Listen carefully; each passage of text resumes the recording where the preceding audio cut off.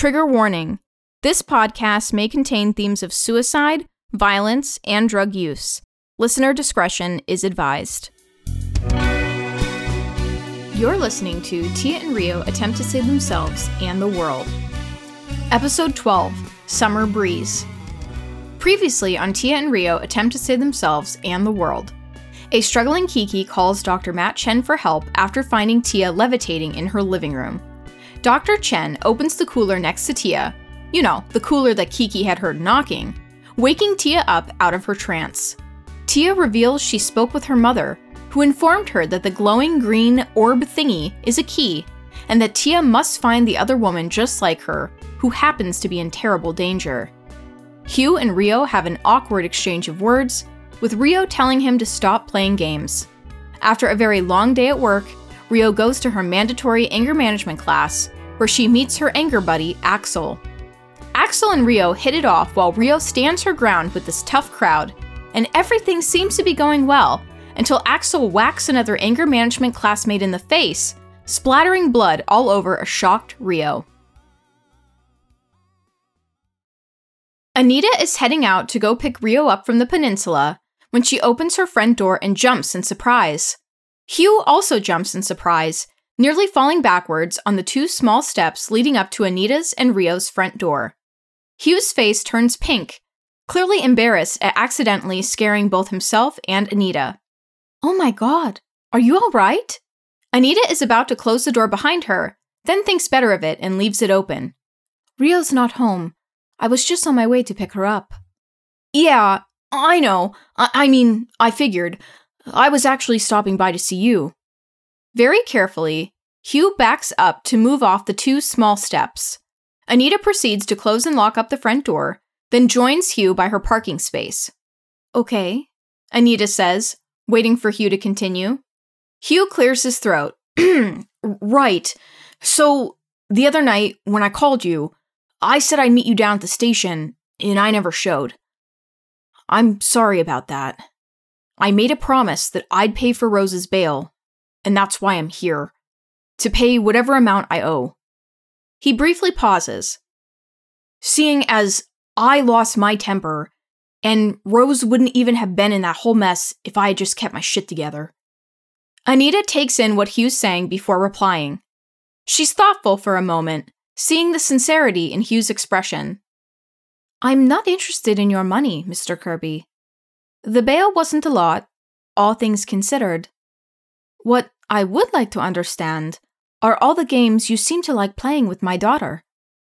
Hugh's already pink face turns a deep red, and this redness spreads like a plague down Hugh's entire neck. I don't mean to be playing any games. It's just, I'm a lot older than Rose. I know, Anita interrupts, her expression stern. Hugh is taken aback by Anita's response, and he can feel his nerves getting the best of him now that he's being put on the spot. Look, the last thing I want is to hurt Rose. She's my best employee, and I care about her a lot. Do you invite all your employees over for dinner? Hugh has a hard time making eye contact. No, that was a first.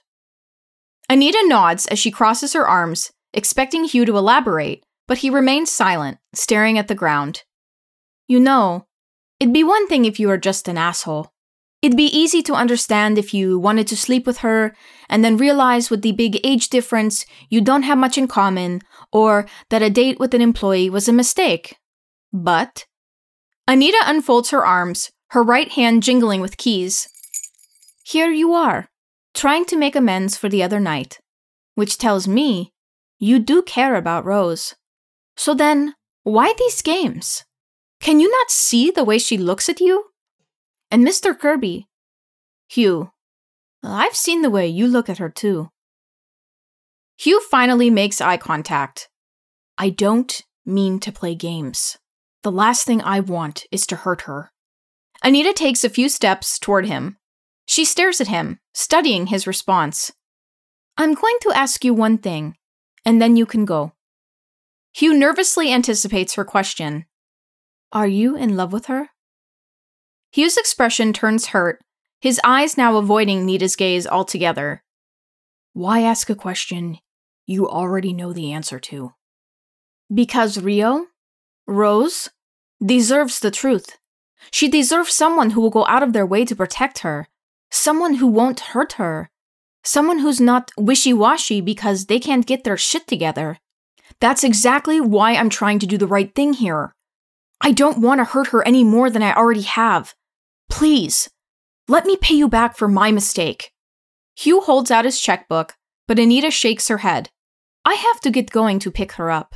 She's surrounded by the angriest bunch of men I've ever seen, and I don't want to be late.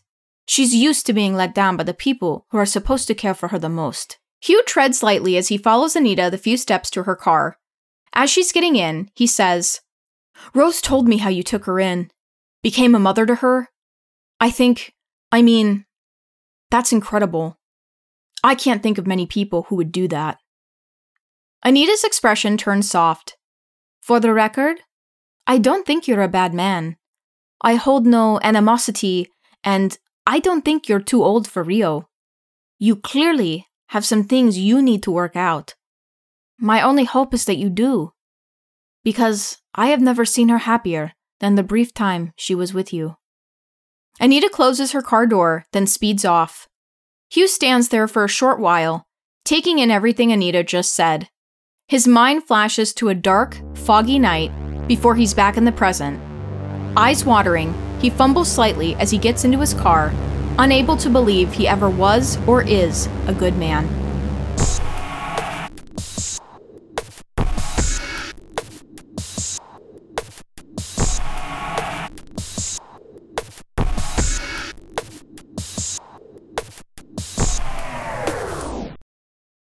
Hours earlier, after Hugh watched Rio head off to her mandatory anger management class, he called Steve up to fill in for him the rest of the night. Hugh saw on the schedule that Darren was supposed to work the evening till close, and assumed he wouldn't show up since Darren has been a no-call, no-show for the last couple months. When Steve agreed to come in for the remainder of Monday night, Hugh jotted down a note to himself that said, "Fire Darren this week." He hated to fire anyone, but Darren was really giving him no choice. However, about a half hour into Steve's shift, Darren actually, finally, showed up for a scheduled shift. Steve's mouth drops open when he sees Darren walk through the store's front entrance. "The man, the myth, the urban legend," Steven cracks, watching his coworker anxiously blink at him as he goes up behind the cash register. Darren is an unusual-looking dude. He has a very defined widow's peak that makes his straggly dark hair seem even messier than it already appears. His eyes are beady, with dark circles underneath. At a glance, Darren looks like the picture you'd find in the dictionary next to insomniac if such a picture existed. His nose is the second largest feature on his face behind the widow's peak, and his lips are always turned down in a grimace. "Fancy meeting you here," Steve chimes in again, staring at Darren with a very confused expression on his face. "What do you mean?" "I work here," Darren replies coldly. "Barely? You mean you barely work here? No one here has seen you in over a month. It hasn't been that long. Does time work differently where you've been?" Steve crosses his arms, his eyebrows narrowing as he watches Darren walk back towards Hugh's office. Darren goes to open it, but it's locked. "He's not here. That's why I got called in," Steve explains. Darren shrugs. "Then why the fuck am I here? I thought tonight was my shift." "It is, but you haven't showed up in over a month. Did you forget English wherever you've been hiding out, too?" Darren paces back and forth in between an aisle of vinyls, his hands going everywhere while he speaks. Steve begins to feel uneasy. "I need the money, man. I'm here to work. To get paid." "Yeah, that's called a job. I work here too. Maybe you've forgotten." As Darren's pacing gets closer to Steve at the front counter, Steve notices a few needle marks on Darren's arms. Things begin to add up for Steve. He's about to say something when a young woman in her mid-20s waltzes through the door. Darren stops pacing to stare at her. She's very, very tan, with honey blonde hair and a holier-than-thou look on her face. "Welcome to Hugh's," Steve starts to say, but Darren cuts him off. Darren rushes over to the woman, who seems a little surprised but plays it cool as Darren stands only a few inches away from her. "How can I help you?" Darren asks, finishing Steve's greeting for him. The woman smiles, her eyes deviant. "I'm looking for a woman by the name of Rose Smith. Does she work here?" Steve remembers the note that someone had slipped under the door for Rio only a few days before. He's about to ask her if she's the one who left it, but again, Darren beats him to it. "Yeah, she goes by Rio, but she's not here. Not today, anyway. Why? Is there something I can help you with?" Darren persists, his grimace awkwardly turning upright. "Well, I sure hope so. My name is Abigail, but you can call me Gabby." "Hi, Gabby. I'm Darren," he says sheepishly, shifting his entire body every few seconds as if he has literal ants in his pants. Abigail forces a smile. "Rose, I mean Rio, did something to someone who's very close and important to me. I was just stopping by to ask her about it." "Oh, okay," Darren replies. Steve doesn't say anything. This whole encounter feels off to him, but he can't quite figure out why. Abigail notices Darren's shiftiness and lightly places her right hand on his arm. His eyes go wide, and Steve's nervousness is increasingly getting worse by each passing moment. "Say, have you accepted the Lord Jesus Christ as our divine Savior?" Darren looks puzzled. "No." "Would you like to? There is always room at his table." Darren slowly nods. "Yeah, I could use some food." Steve winces while Abigail laughs. "Aren't you—" Abigail searches for the right word. "Special." "Sure," Darren says. "Good. Come with me then. You will be perfect for our mission." "Excuse me, miss? He's kind of on the clock right now," Steve interjects. "Wait, will I be paid if I go? I really need money." "Where we're going, you'll have a lifetime of riches waiting for you." "Oh, awesome. Count me in." Darren gives Steve the middle finger as he eagerly follows Abigail out of the store. "Remind me to never work Monday nights again," Steve mutters to himself, trying to shake all the negative thoughts and feelings away.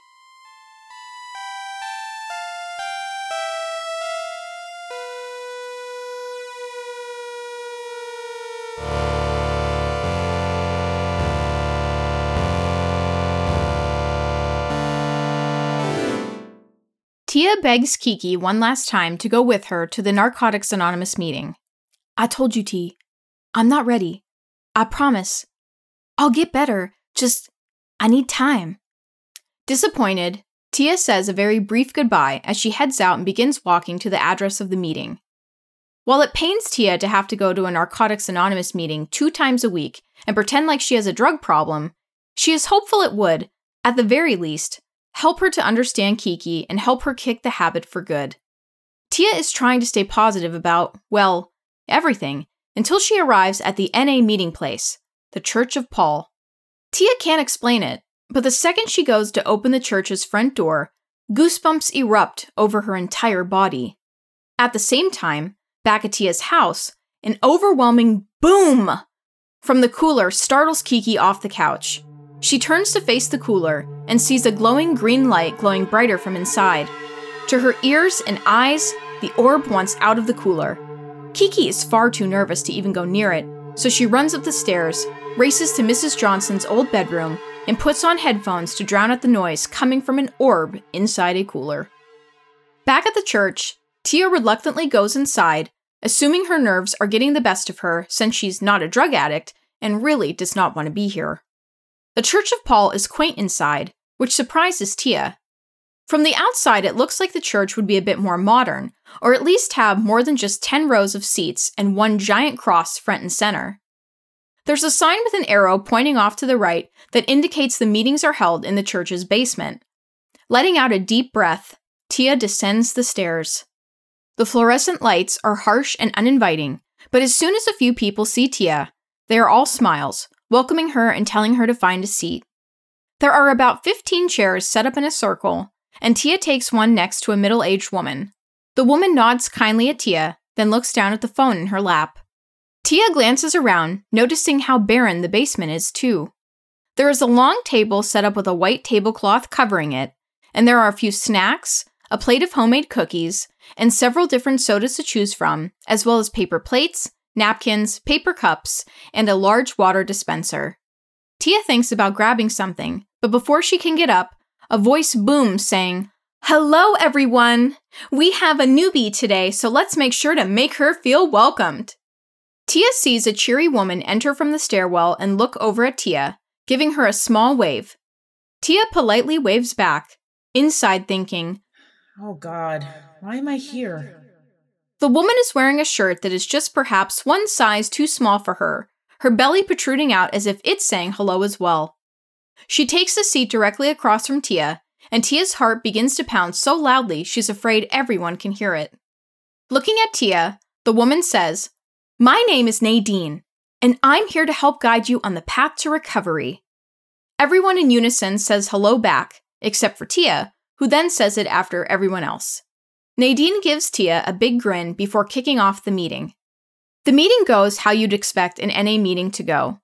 A few people break down, expressing how drugs have left them with no one, how families no longer speak to them because they stole money from them while they were addicts, and some spoke up about relapses. Tia remains silent, trying to absorb everything and hoping she does not have to say anything. "It just feels wrong for me to be here," Tia thinks, her heart sinking with every story, every person there. She truly feels sorry for these people, feels sorry for Kiki, but on a basic level, she has a hard time identifying with them. Nadine notices her silence and eventually calls her out. "Before we conclude tonight, I'd like our newest member to introduce herself. Please?" Nadine looks at Tia, and now everyone is staring at her, waiting to hear her story. Tia swallows hard. "Hi, I'm Tia." "Hi, Tia. Hello, Tia. Tia. Hello, Tia. Hello, Tia." Everyone says back. Tia's eyes dart all around, her nerves fully on edge. "Well, I haven't been struggling for too long, really. It's something that just started recently, and I just want to make sure it doesn't get any worse," Tia says, hoping she can end her discussion there. Nadine nods. "Was there anything that triggered the addiction? Anything more you'd like to talk about?" "Hell no. Shouldn't even be here." It probably started after my mom passed away several weeks ago." The room grows quiet. Several members give a knowing nod. Others look down respectfully. Nadine looks pleased. The death of a loved one is a very common reason why people start using. There is no easy way to cope with grief, but I can assure you, we are all here to support you and each other. There is hope. Welcome to your new beginning, Nadine says, before everyone starts to clap. People start getting up, a few leaving right away, but most heading over to the refreshments. Tia tries to make a beeline to leave, but Nadine stops her. "Thank you so much for sharing your story," Nadine says, her eyes warm, her smile genuine. "The first week is always the hardest, but I promise you, it'll get a lot harder, and then it's going to get easy." Tia forces a smile. "Thank you. That makes me feel better already." Tia is ready to go, but Nadine lightly grabs her shoulder and moves Tia toward the snack table. "Tia, what I like to do, especially for newcomers, is assign everyone with a buddy. And this buddy is going to help you get through these rough times, just like you'll be able to help them." "Oh God, no. Please no. Meetings are already overkill." Tia thinks, but she forces that smile again. "Okay." Nadine guides Tia over to a woman who looks to be about the same age as Tia. Nadine says, "Tia, this is Paige. Paige, this is Tia." Nadine turns to Tia. "Paige has been with us for about 2 months now, and we've been waiting a while to get her the right buddy. I think you two will be perfect for each other." Nadine looks over the refreshments before she finishes with, "I'll let you two get acquainted with each other, and I'll see you on Friday," she says before going to mingle with the remaining NA members. Paige gives Nadine a big eye roll before turning her attention to Tia. Tia is slightly unnerved by Paige. Everything from Paige's short, spiky hair down to her studded boots is black. Paige wears black lipstick, and Tia notices that her eyebrow is pierced.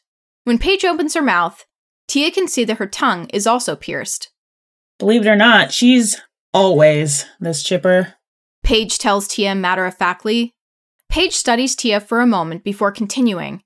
You don't have a drug problem, do you? Paige asks her, causing Tia to blush heavily and cross her arms. Tia looks around to make sure no one else has heard Paige's question. Tia's shaking her head. Why do you ask that? Paige grabs a cookie and takes a bite out of it before saying, It's fairly obvious. To me, anyway. You look overly nervous, but not in a withdrawal sort of way. Paige lowers her voice. Don't worry, I'm not a narc. Your secret's safe with me. Paige winks at Tia. Tia is unsure how to react to Paige. Paige motions for the two of them to go upstairs and talk outside. As they go to leave, there is a young blonde woman kneeling on a pew in the first row, her lips moving frantically, like she has a lot to say. Tia notices her, and while she's looking at her, the woman's mouth drops open as if she recognizes Tia.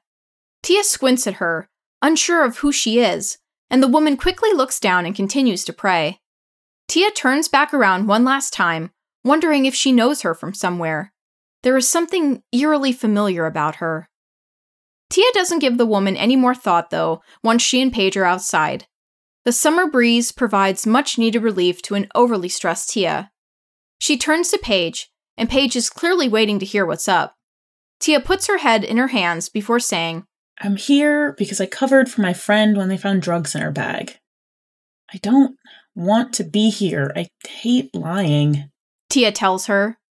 Paige gives Tia a once-over. You took the blame for a friend? That's pretty badass. Tia is surprised. You mean you're not pissed? Why would I be pissed? May actually help me to have a sober buddy this time. The last woman ended up choking on her own vomit and dying. I really don't want to go through that shit again. Tia doesn't know what to say, other than, I'm sorry, that's awful. Paige shrugs. It happens. Anyway, I'll keep my mouth shut about you if you promise that you owe me a favor. A favor? What favor? Paige shrugs again, a shit-eating grin on her face. I don't know yet, but when I do, you just can't say no. Tia is not a fan of this agreement, but she feels she has no choice. Tia's worried if she doesn't get through these meetings, then either she or Kiki will end up in jail. Reluctantly, Tia gives Paige a nod. Okay, it's a deal. Pleased with herself, Paige starts to walk away. Once she's almost half a block, she turns back to Tia and says, See ya Friday, buddy. Slightly appalled but more anxious than anything to get out of here, Tia turns in the opposite direction to go home when she feels something heavy hit her hard on the back of her head, her body crumbling as her world goes black.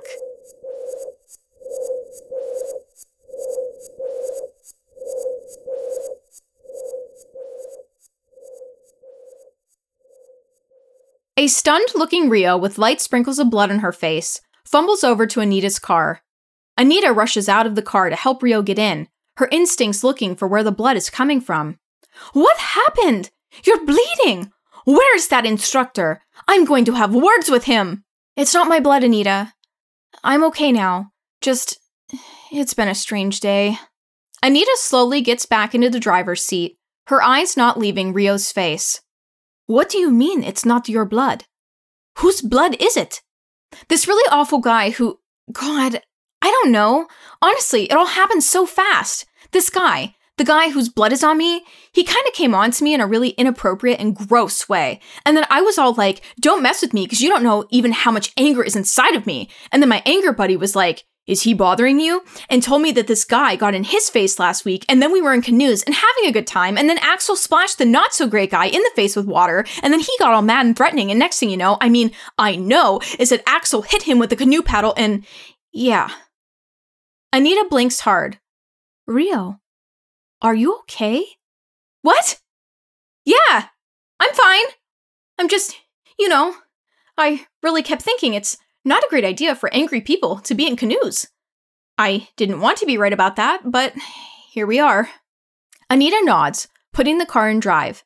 Instead of turning to head promptly out of the peninsula, Anita turns left to go the long way around so that the two women could continue talking while taking in the natural beauty surrounding them. After a few minutes in silence, Anita points to her purse and she gently says, "There are wipes in there if you want to clean your face." Rio finds the cleansing wipes and pulls the sun visor down for the mirror. Rio's eyes go wide when she sees the sprinkles of blood on her face. She turns to Anita. You see, the first rule of Fight Club. The two women laugh, Anita playfully smacking Rio's leg. "So, how did you fare today? I mean, besides this unfortunate incident, I don't think I want you to keep going to these meetings. It's clearly not safe." Rio lets out a sigh. "I think after today, our meetings are going to be much safer. Please, Anita, don't worry about it. It's not like I can really get out of these, at least not for a little while." "And whose fault is that?" Rio glances over at Anita, slightly taken aback by her sudden anger. "Yeah, I know. I really do know how to pick 'em." Anita taps the steering wheel with her fingers a few times before saying, "Actually, Hugh stopped by as I was coming to get you." "What do you mean? Stop by our house?" "Yes." "Oh," Rio replies, unable to hide her surprise. "He wanted to pay me the bail money for your jail time. I told him to forget it." "Geez, Anita, that was nice of you. I probably would have made him pay." "No. As angry as I am at all of this," Anita waves her hand around, referring to the anger management class most specifically, "I think he's in a very bad place right now." Rio's eyes narrow. "What do you mean?" "I mean, I've dated a lot of men, and it becomes easier with time to understand their motivations. But with Hugh, you are his greatest motivation." Rio stares at Anita, beyond curious for her to elaborate. Anita finds a safe place by the lake to pull over. She turns to Rio. "He's very much in love with you. But there is something holding him back. Rio, he does not think he's a good man. I don't know what his problem is, and I don't want his problem becoming your problem. But it's clear to me that you, my dear, are in love with him too." "That's just because you haven't seen me with my anger buddy yet." "Oh, did he win you over that quick?" "Anita, his face and bod were chiseled by the gods themselves. He's so fine. But he's also super angry. Like, out of nowhere. Actually, scary." "So, you do have a type?" Anita and Rio can't help but crack up. "I guess so." Rio's expression and tone quickly shifts once they're done laughing. "Anita, are you being serious when you say you know Hugh is in love with me?" "I'm no fortune teller, but I was once in love, and I know how it can make you feel and act. And the only reason I'm telling you this is so that you can hopefully find peace in the situation, whether it ends up working out or not. He's in pain about something. Maybe it's guilt. I really can't say. But I want you to be happy, because really, that's all that matters to me." Rio feels a little weight being lifted off of her shoulders. She's moving in for a hug with Anita, who's got her arms out and open, when Rio suddenly grabs at the back of her head. A glowing green light blinds her vision, making her cry out in pain, and giving her the greatest sense of dread she's ever felt. Just when she's about to call out for Anita to help her, the name, Tia, escapes her lips.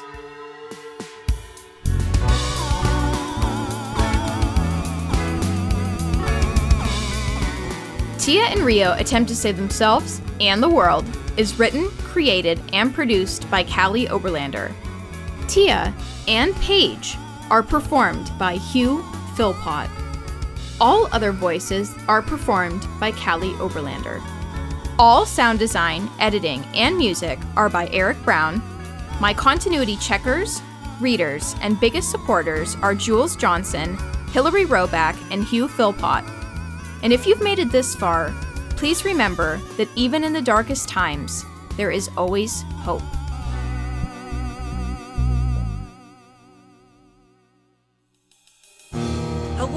This is Mike, the GM of the Dresden Files RPG podcast, Green Mountain Mysteries.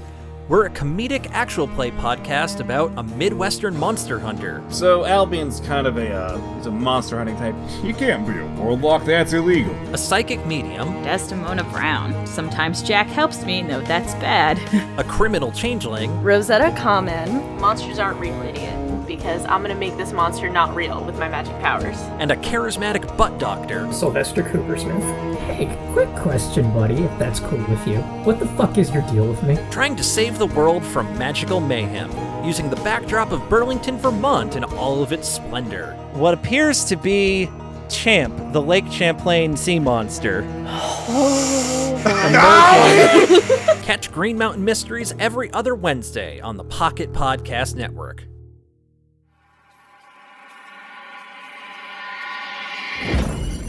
Pocket Podcast Network. Quality programming right to your pocket.